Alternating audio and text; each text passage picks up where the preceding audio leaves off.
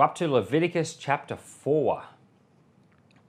Yahweh spoke to Moses, saying, "Speak to the children of Israel, saying, if anyone sins unintentionally in any of the things which Yahweh has commanded not to be done, and does any of them, if the anointed priest sins so as to bring guilt on the people, then let him offer for his sin, which he has sinned, a young bull without defect to Yahweh for a sin offering.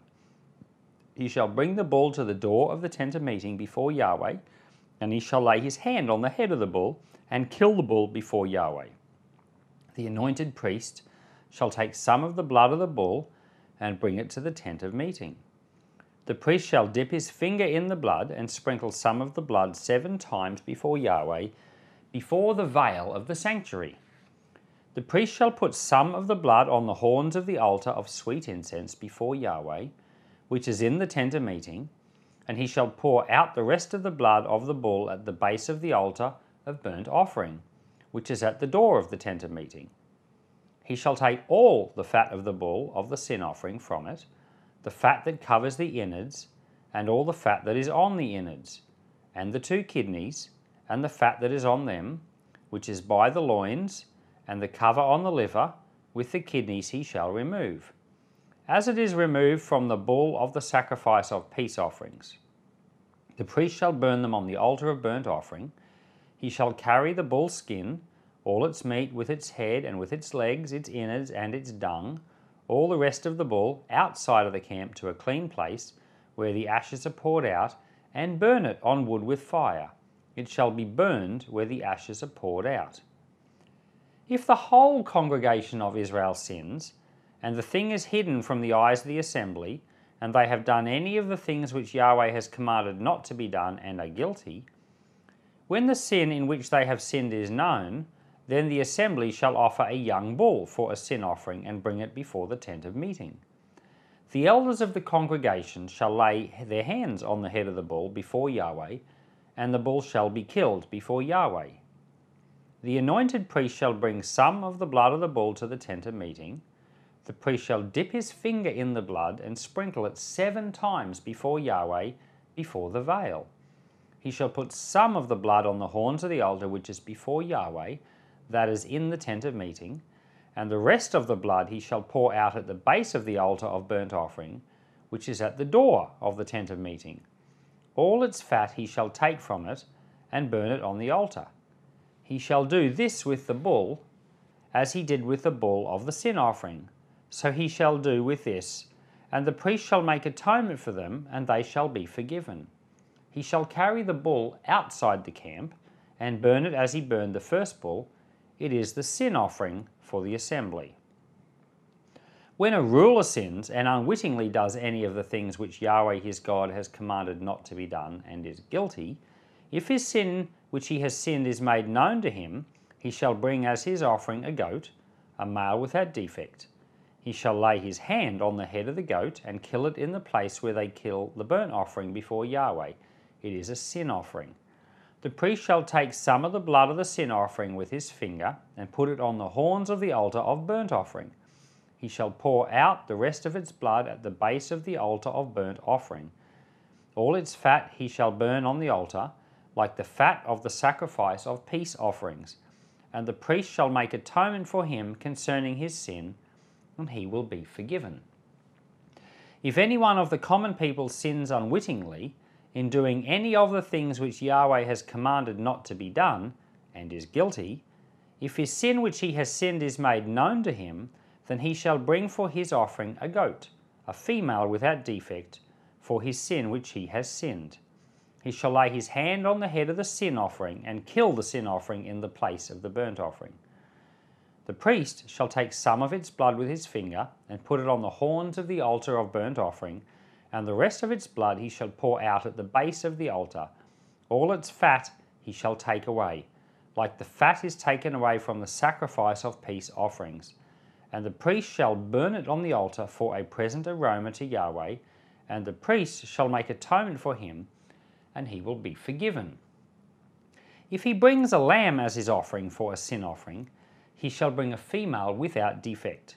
He shall lay his hand on the head of the sin offering and kill it for a sin offering in the place where they kill the burnt offering.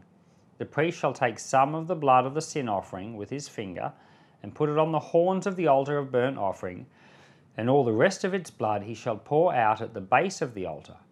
He shall remove all its fat, like the fat of the lamb is removed from the sacrifice of peace offerings.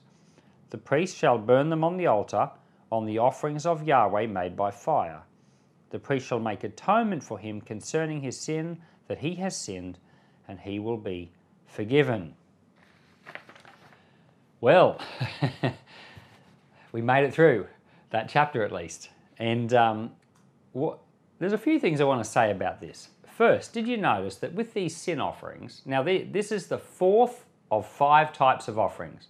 We had the burnt offering, the meal offering, the peace offering, now we have the sin offering, and the one that is to come is the blame offering or the guilt offering. So there's these 5 offerings, this is the fourth, and did you notice in the sin offering that every time there's an offering, they sprinkle a little bit of blood at the door of the veil, and then the rest of the blood is poured out at the base of the altar, which is outside the tent of meeting. And I remember when I was in school that we were learning about the human body, and we learned that the average, male, I think, has something like 6 litres of blood in their body. If you think about how much 6 litres is, that's basically a bucket of blood. And that's a lot of blood. Now you think about a bull, an animal which is a lot bigger than a human, how much blood is in that? And I remember at youth one night I just jokingly said, I wonder how much blood is in a bull. And one of the people at youth had been studying veterinary, and she said 10% of the animal is blood. Well, that's, or was it 7% that she said? I can't remember, but on the night we had worked out that it would be something like 12 litres of blood per bull. I might be wrong about that. If you're a veterinary student or someone who knows the answer, just pop it in the comments. But all I know is it's a lot of blood. And of course there's goats as well, sheep. They don't have as much blood, but this blood is being poured out at the base of the altar all the time. You'll notice on our slide for Leviticus that each of our videos have got drops of blood on them. So the theme of blood is a big theme right through this whole book, because blood is required for the covering or the forgiveness of sin. And if you were there and you had brought your sacrifice, or especially if you're the priest and you're in the tabernacle day after day sacrificing and pouring out the blood, the ground around that altar would have been soaked with blood. Soaked. You can't believe how soaked the ground would have been. And I think all of this paints a picture for us of how terrible our sin is and how great the sacrifice is that's required.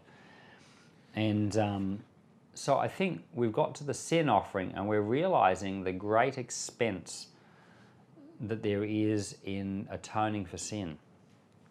And of course that all speaks to us of what Jesus has done. The offering of his own life was at great expense.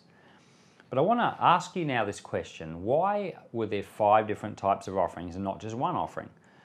I'm going to tell you a quick made-up little story to illustrate. Let's say there's a man and he's friends with another man. They're very deep friends. They work together. They've worked together for a long time. They're acquaintances, but they also share time outside of work. They share their leisure time together. Their families have become friends. The children of those families have become friends. They sometimes even go on holidays together. They trust each other deeply. They share secrets. And one day, one of these men borrows his friend's car. He's got a problem. Says, can I please borrow your car for a few days? Sure. So he borrows his car. And as he's driving down the road, he notices the temperature gauge going up slightly. And he realizes that the water level is low. He should top up the water. But he thinks, it doesn't matter. And because he ignores it, he ends up, the engine heats right up and puts a crack in the head of the engine. And he thinks, oh no, I've just destroyed my friend's engine. But he goes down to the car dealer or Repco or one of those dealers which sells things for cars, and he buys an additive, like a product, and he pours it into the engine, and it puts a sealing around and covers up the crack, and the car keeps driving. And he returns the car and says nothing. But sometime later, a few weeks later, the other friend realizes what has happened. You did this to me. Now that's a great sin. You would agree, right? That's a sin.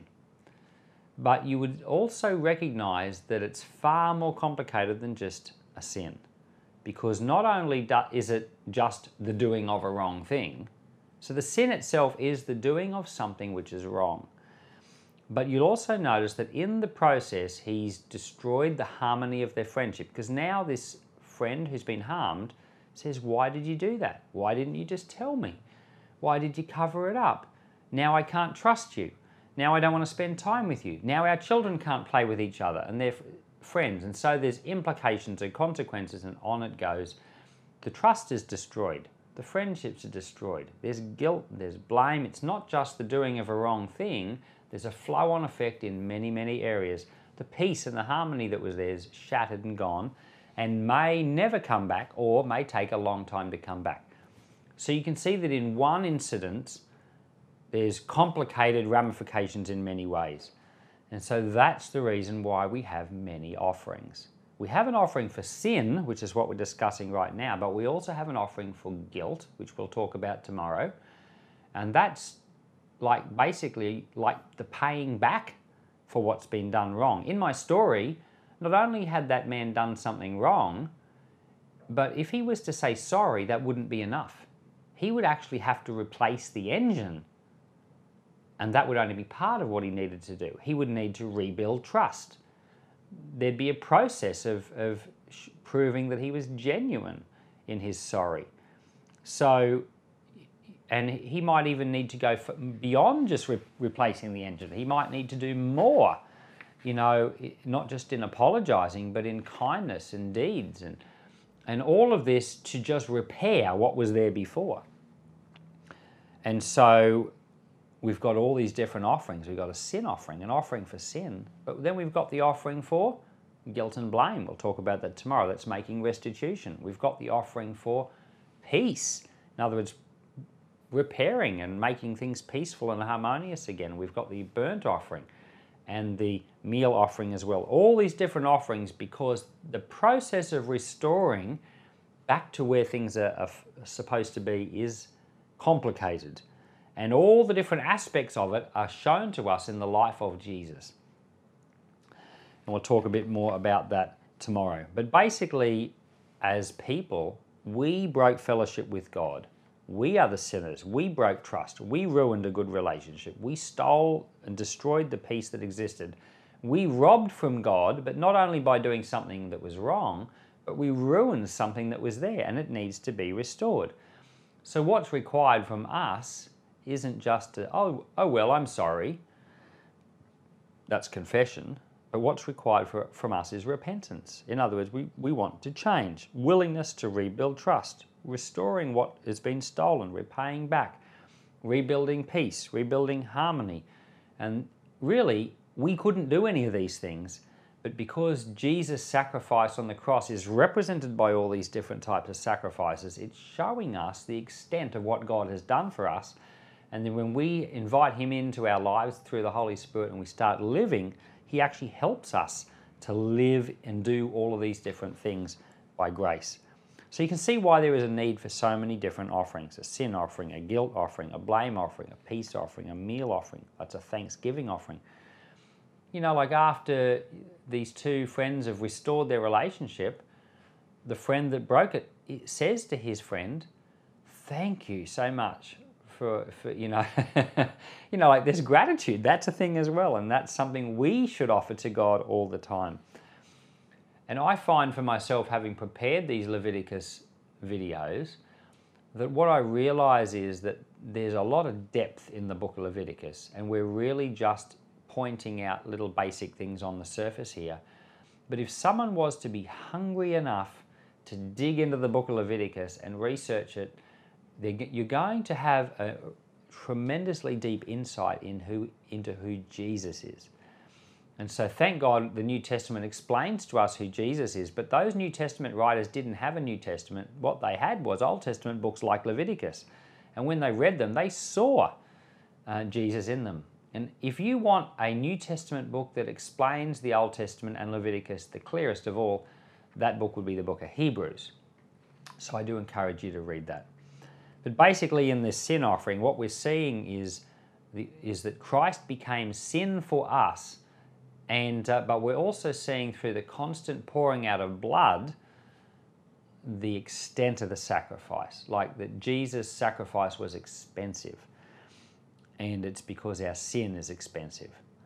Lord, I want to thank you that you gave yourself as a sin offering for us. We acknowledge we don't deserve it, that we're undeserving, and Lord, we act and we live in many ways as though we don't appreciate the blood of Jesus Christ poured out for us. Forgive us for being so blasé about it, but Lord, cause us to grow in reverence and fear and respect and in appreciation. And I pray that we would find ourselves in a place of sweet fellowship with the Lord, a place of peace and trust. Give us this grace, I pray, in the name of Jesus. Amen.